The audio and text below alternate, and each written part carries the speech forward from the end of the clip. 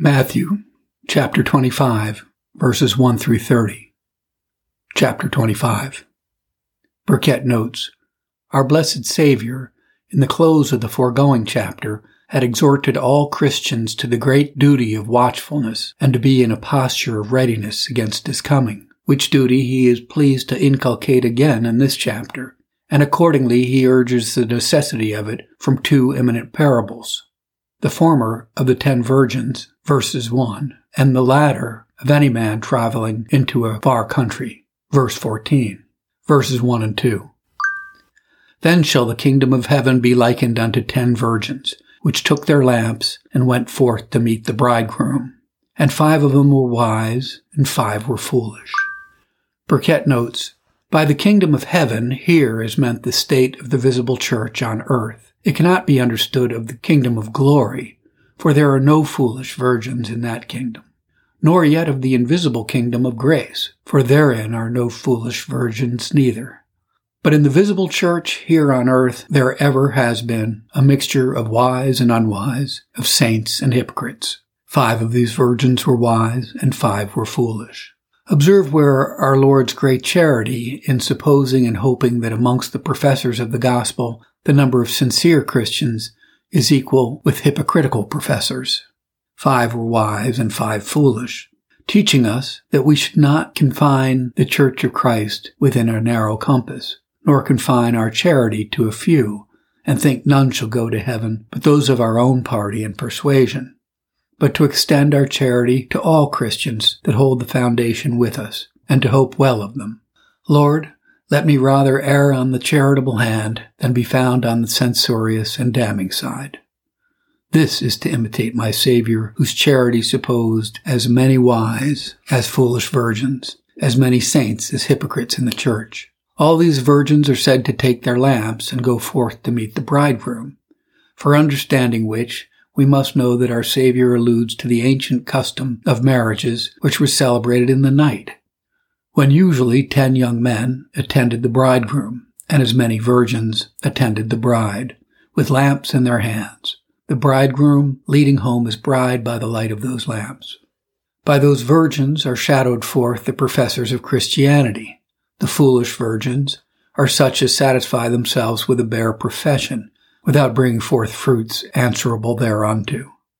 The wise virgins are such as walked answerably to their profession, persevered and continued steadfast therein, and abounded in the grace and virtues of a good life. They are called wise virgins for the purity of their faith, for the purity of their worship, and for the purity of their conversations. Verses 3 and 4. They that were foolish took their lamps and took no oil with them, but the wise took oil in their vessels with their lamps. Burkett notes, by the lamps are meant an outward profession of faith and holiness. By the oil in the lamps is to be understood that solemn profession of repentance and faith which all Christians make in baptism.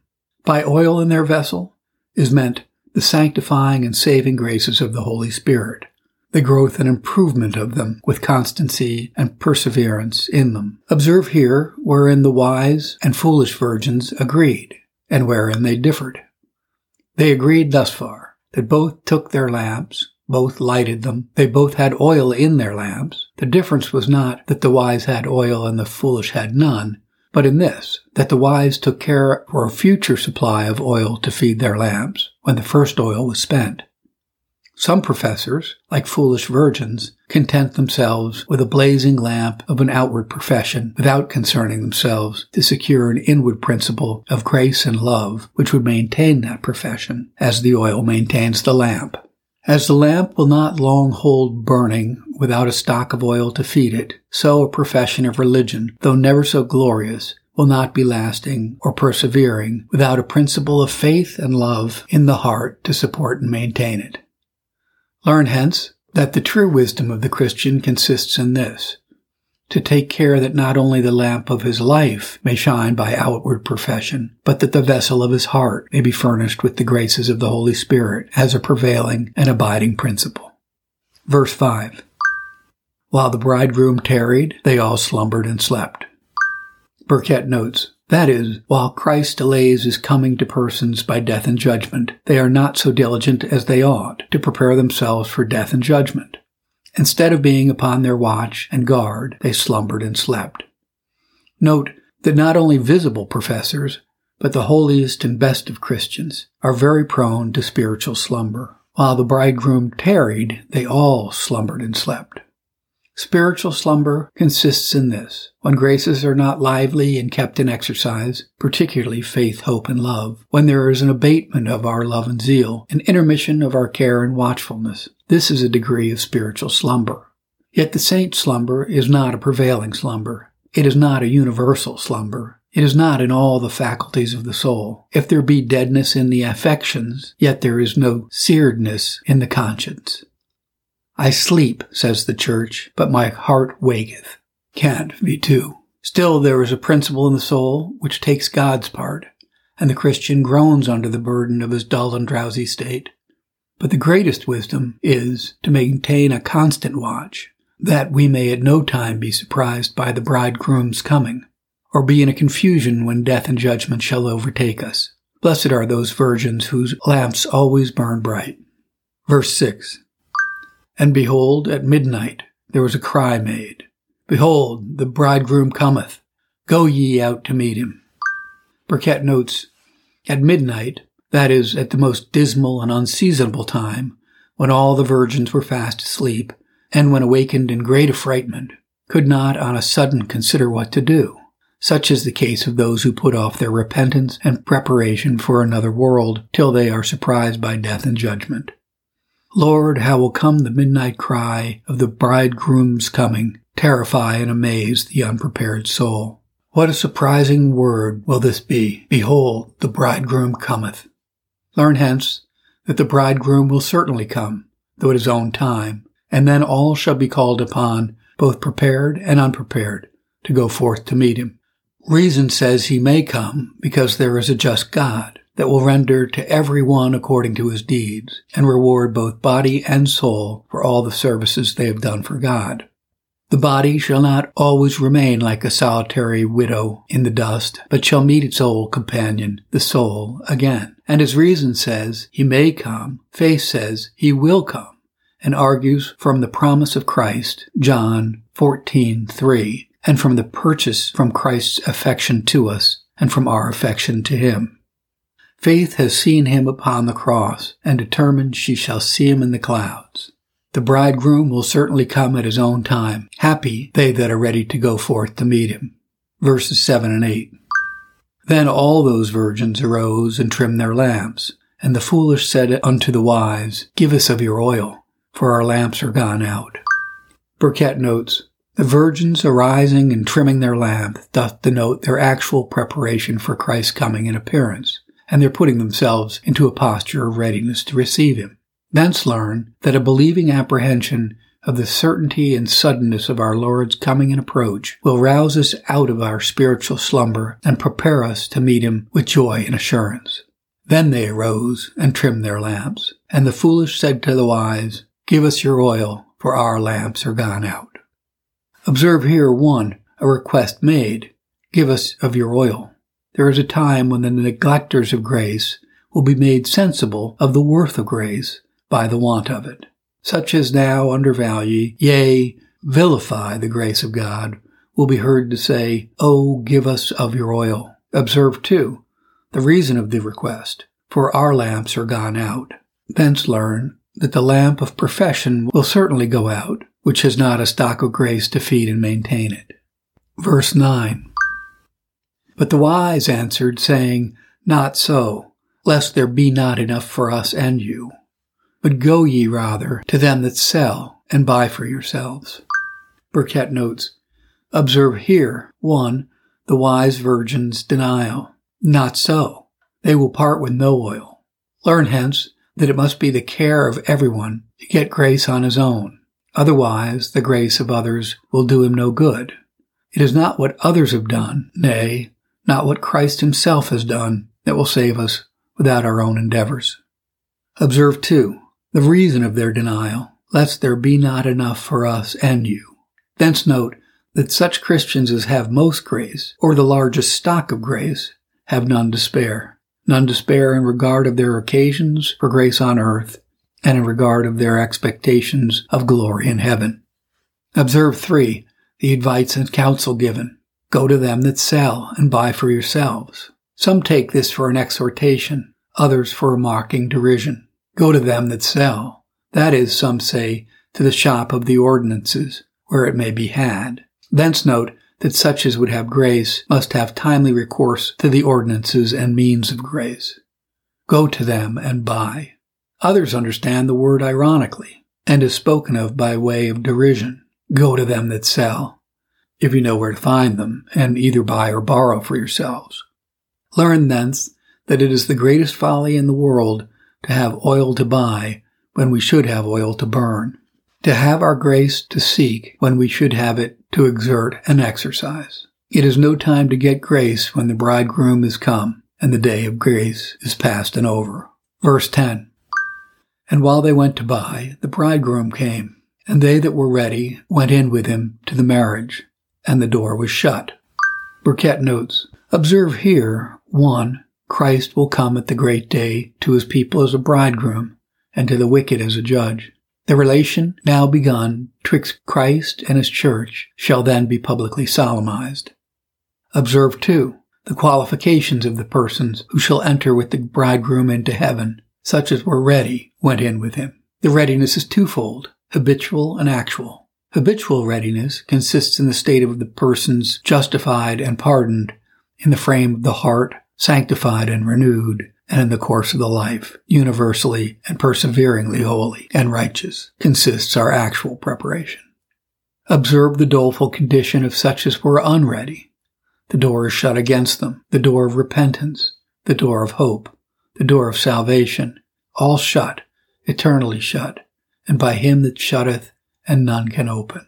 Learn hence the utter impossibility of ever getting our condition altered by us when the day of grace and salvation is once over with us. Woe to such souls who by that their own folly of their own delays have caused the door of conversion and remission to be everlastingly shut against their own souls. Verses 11 and 12. Afterward came also the other virgin, saying, Lord, Lord, open to us. But he answered and said, Verily I say unto you, I know you not. Burkitt notes, observe here the virgin's petition and the bridegroom's reply. The petition, Lord, Lord, open to us. Learn hence that how neglect soever men are of heaven and salvation here, there are none but will desire it earnestly and importunately hereafter. Afterwards, that is, when too late. Observe farther the bridegroom's reply. I know you not. That is, I own and approve you not. There is a twofold knowledge that Christ has, a knowledge of simple intuition and a knowledge of special approbation. The former knowledge Christ has of all men, the latter only of good men. Learn hence that it will be a dreadful misery for any persons, but especially for such as been eminent professors, to be disowned by Christ at his coming. To hear that dreadful word from the mouth of Christ, Verily I know you not. Verse 13. Watch, therefore, for you know neither the day nor the hour wherein the Son of Man cometh. Burkitt notes, here we have our Savior's application of the foregoing parable, to be always upon our watch, continually upon our guard, to meet the bridegroom in death and judgment, because we know not the time of his coming and approach. Learn hence that watchfulness and a prepared readiness is a great duty that lies upon all those who believe and look for Christ's coming and appearance. Happy souls who are found in a posture of readiness at the bridegroom's approach, standing with lights trimmed, loins girded, lights burning.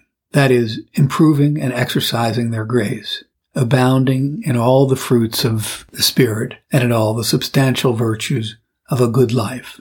Such, and only such, shall have an entrance abundantly administered unto them into the everlasting kingdom. Verses 14 and 15. For the kingdom of heaven is as a man traveling into a far country, who called his own servants, and delivered unto them his goods. Unto one he gave 5 talents, to another 2, and to another 1. To every man according to his several ability, and straightway took his journey. Burkitt notes, observe here the person entrusting, Christ, the person entrusted, all Christians, and the talents they are entrusted with, goods, that is, goods of providence, riches and honors, gifts of mind, wisdom, parts and learning, gifts of grace. All these goods Christ dispenses variously, more to some, fewer to others, but with expectation of improvement from all. Learn 1, that Christ is the great Lord of the universe and owner of all his servants' goods and talents, that every talent is given us by our Lord to improve and employ for our Master's use and service. 3, that it pleases the Lord to dispense his gifts variously among his servants. To some he commits more, to others fewer talents. 4, that to this Lord of ours, every one of us must be accountable and responsible for every talent committed to us and entrusted with us. Verses 16 through 18. And then he that had received 5 talents went out and traded with the same, and made them other 5 talents. And likewise he that had received 2, he also gained other 2. But he that had received 1 went and digged in the earth and hid his Lord's money. Burkitt notes, the former verses gave an account of the Lord's distribution. These acquaint us with the servants' negotiation. Some traded with and made improvements of their talents. Others traded not at all. Yet it is not said they did embezzle their talent, but not improve it. Learn, it's not sufficient to justify us that we do not abuse our talents. It is fault enough to hide them and not improve them. The slothful servant shall no more escape punishment than the wasteful servant. Verses 19 through 23. After a long time the Lord of those servants cometh and reckoned with them. And so he that received 5 talents came and brought other 5 talents, saying, Lord, thou deliveredst unto me 5 talents. Behold, I have gained besides them 5 talents more. His Lord said unto him, Well done, thou good and faithful servant. Thou hast been faithful over a few things. I will make thee ruler over many things. Enter thou into the joy of thy Lord. He also that had received 2 talents came and said, Lord, thou deliverest unto me 2 talents. Behold, I have gained 2 others beside them. And his Lord said unto him, Well done, good and faithful servant. Thou hast been faithful over a few things. I will make thee ruler over many things. Enter thou into the joy of thy Lord. Burkitt notes, note here, 1, that the wisdom of God dispenses his gifts and graces variously, as so many talents to his servants, to be employed and improved for his own glory and his church's good. 2, that all such servants as have received any talents must look to reckon an account for them, that this account must be particular, personal, exact, and impartial. 3, that all such servants as have been faithful in improving their talents at Christ's coming shall be both commended and rewarded also. Well done, good and faithful servant. Enter thou into the joy of thy Lord. Where observe, 1, that the state of the blessed is a state of joy. 2, that the joy which the blessed partake of is the joy of their Lord, that is, the joy which he provides and which he possesses.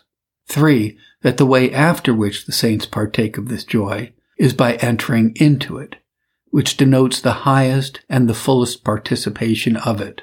The joy is too great to enter into them. They must enter into that.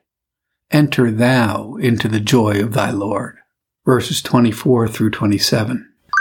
Then he that received the 1 talent came and said, Lord, I knew that thee are a hard man, reaping where thou dost not sow, and gathering where thou hast not strawed. And I was afraid, and went and hid thy talent in the earth. Lo, there thou hast that is thine. His Lord answered and said unto him, Thou wicked and slothful servant, thou knowest that I reap where I sow not, and gather where I have not strawed. Thou oughtest therefore to have put my money to the exchangers, and then at my coming I should have received mine own with usury. Burkitt notes, Observe here, 1, that he that received but 1 talent is called to an account, as well as he that received 5. Heathens that have but 1 talent, namely the light of nature, must give an account for that 1 talent, as well as Christians that have 5 must account for 5. Observe, 2, the slothful servant's allegation. I knew thee to be a hard man, and I was afraid. Where note his prejudice against his master, and the effect of that prejudice, he was afraid, and that the fruit of his fear, he hid his talent in the earth. Learn hence that sinners entertain in their minds very hard and unkind thoughts of God. They look upon him as a hard master, rigorous in his commands, and difficult to be pleased. Learn, too, that such hard thoughts of God do naturally occasion slavish fear, which is a great hindrance to the faithful discharge of our duty to God. Observe, 3, the master's reply to the slothful servant's allegation, which contains an approbation or upbraiding of him for sloth and negligence. Thou wicked and slothful servant. Where note, 1, that the slothful servant is a wicked servant, as well as an unfaithful servant. 2, the wicked and slothful servants, to excuse themselves, will not stick to charge their miscarriages upon God himself. Thou wert a hard man. 3, that no excuses whatsoever shall serve either the slothful or unfaithful servant at the bar of Christ. Verses 28 through 30. Take therefore the talent from him, and give it unto him which has 10 talents.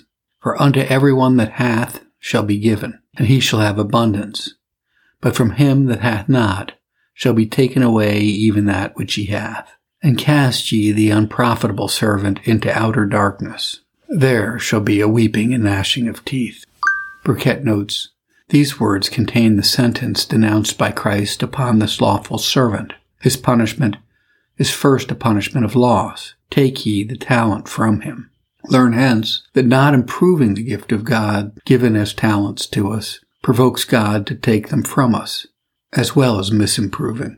From him that hath not, that is, from him that approveth not, shall be taken that which he hath. 2, follows the punishment of sense.